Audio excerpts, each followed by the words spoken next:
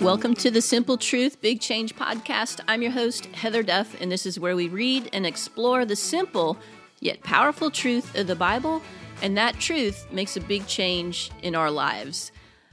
In this episode, we're going to be talking about starting small. In the last episode, I shared my Bible study method, and I talked about getting into the Gospel of John, and what I'm going to be doing this month is reading the first 5 chapters of the Gospel of John every day, and then taking notes and kind of meditating on that. Now, I realize that 5 chapters may be a lot for you. And so I don't want you to be discouraged. You know, if you're a young mom, you've got kids, you've got a crazy schedule, maybe it's really hard for you to carve out that much of a chunk of alone time where you can just get alone with the Lord and spend that time in the Word. So I want to just say to you, I want to encourage you, wherever you are, this Bible study plan can work for you. So the idea here is, I've got a little sign here that says, start small. Everything starts with a seed. So trees don't happen overnight. You know, everything starts with a small seed and it grows. So wherever you are, I'm just encouraging you to take the next step, to grow a little more, to increase your study time a little more, maybe do it a little bit differently. And I think deep down we all want to be more disciplined. And, we know how important the Word is to our spiritual maturity. So, again, I just wanted to throw that out there. I didn't want anybody to be discouraged, to think, wow, how am I going to find the time to read 5 chapters every day? So don't be discouraged at all. So no matter how many chapters or verses that you can read a day, I still think this will work for you if you just commit to make this month, spend the next 30 days in the first 5 chapters of the Gospel of John. And we can do that together. I'm going to work through this slowly. Every day, read as much as you can. And we just want to cover those first 5 chapters and work through it slowly. And again, the idea is just that repetition and, just to sort of beef up that Bible reading muscle.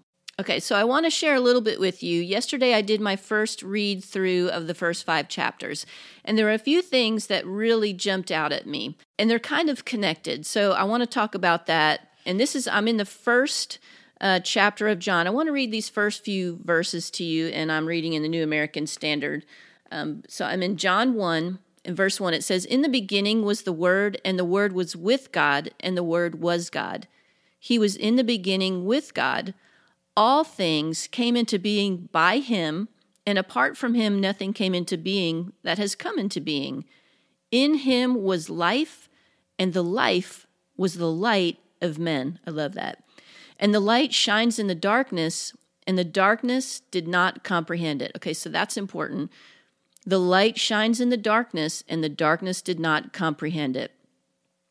And verse 6 says, "There came a man sent from God whose name was John." In verse 7, "He came for a witness, that he might bear witness of the light, that all might believe through him." So as I started reading this, I counted. There were, in the first 5 chapters, there are 12 or 13 instances of the word witness. And that really jumped out at me. So what I did, in my Bible, I got an orange pen. Actually, the orange one ran out of ink, so I had to go get a pink one. So in orangey pink, I have circled every instance of the word witness. So when I look at my Bible and I flip the pages, every time that word shows up, it's going to stand out to me. And let's see, probably 1, 2, 3, 4. After about 4 or 5 instances in chapter 1, I thought, okay, really seems to be an important recurring word here. So I just made a note in my Bible, and I'll see if I can show you this. Right here it says, Revelation 1, witness. Now I did that because prior to this, I've been reading the first 3 chapters of Revelation and studying those 7 letters to the 7 churches. Because I've been in Revelation, I'm kind of understanding how important this witness is. You know, we have Jesus basically bearing witness and communicating this revelation to John, and then John bearing witness of that communication. So as I'm reading through the first 5 chapters, and I keep seeing this word witness over and over again, the light bulb kind of comes on. And I say, okay, I think this is really important. So this is one of the things that I do in my Bible study.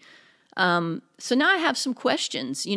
I've heard the word witness, almost my whole Christian life. We talk about witnessing to someone or being a good witness. And, we kind of can sort of get immune to the word. But now I'm excited because here's this word. I'm seeing it in Scripture. And John, who also wrote the book of Revelation, and here he is also in the Gospel of John, and he's really stressing the importance of being a witness. So I'm just going to make a note in my notebook, and this is something that I want to keep in mind as I work through the Gospel of John. I want to keep in the back of my mind that John is bearing witness to what he saw in Christ, and Jesus is also bearing witness of the Father. So that's going to be a key. And as I was reading, there was another verse that kind of made sense, kind of like everything clicked together here. Okay, in John 1:4, it says, the darkness did not comprehend it, that the light came into the world and the darkness did not comprehend it. And then in John 1:10, it says, speaking of Jesus, he was in the world, and the world was made through him, and the world did not know him.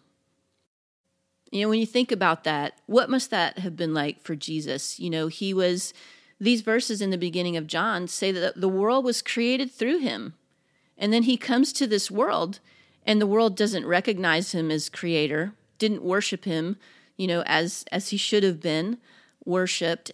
And then it says that, he came into the world that he made, and the world did not know him. Well, that's the same situation that we're in right now. The world doesn't know Jesus. And really, that's what we're called. When Jesus gave us that final commission, he said, you'll be my witnesses in the world.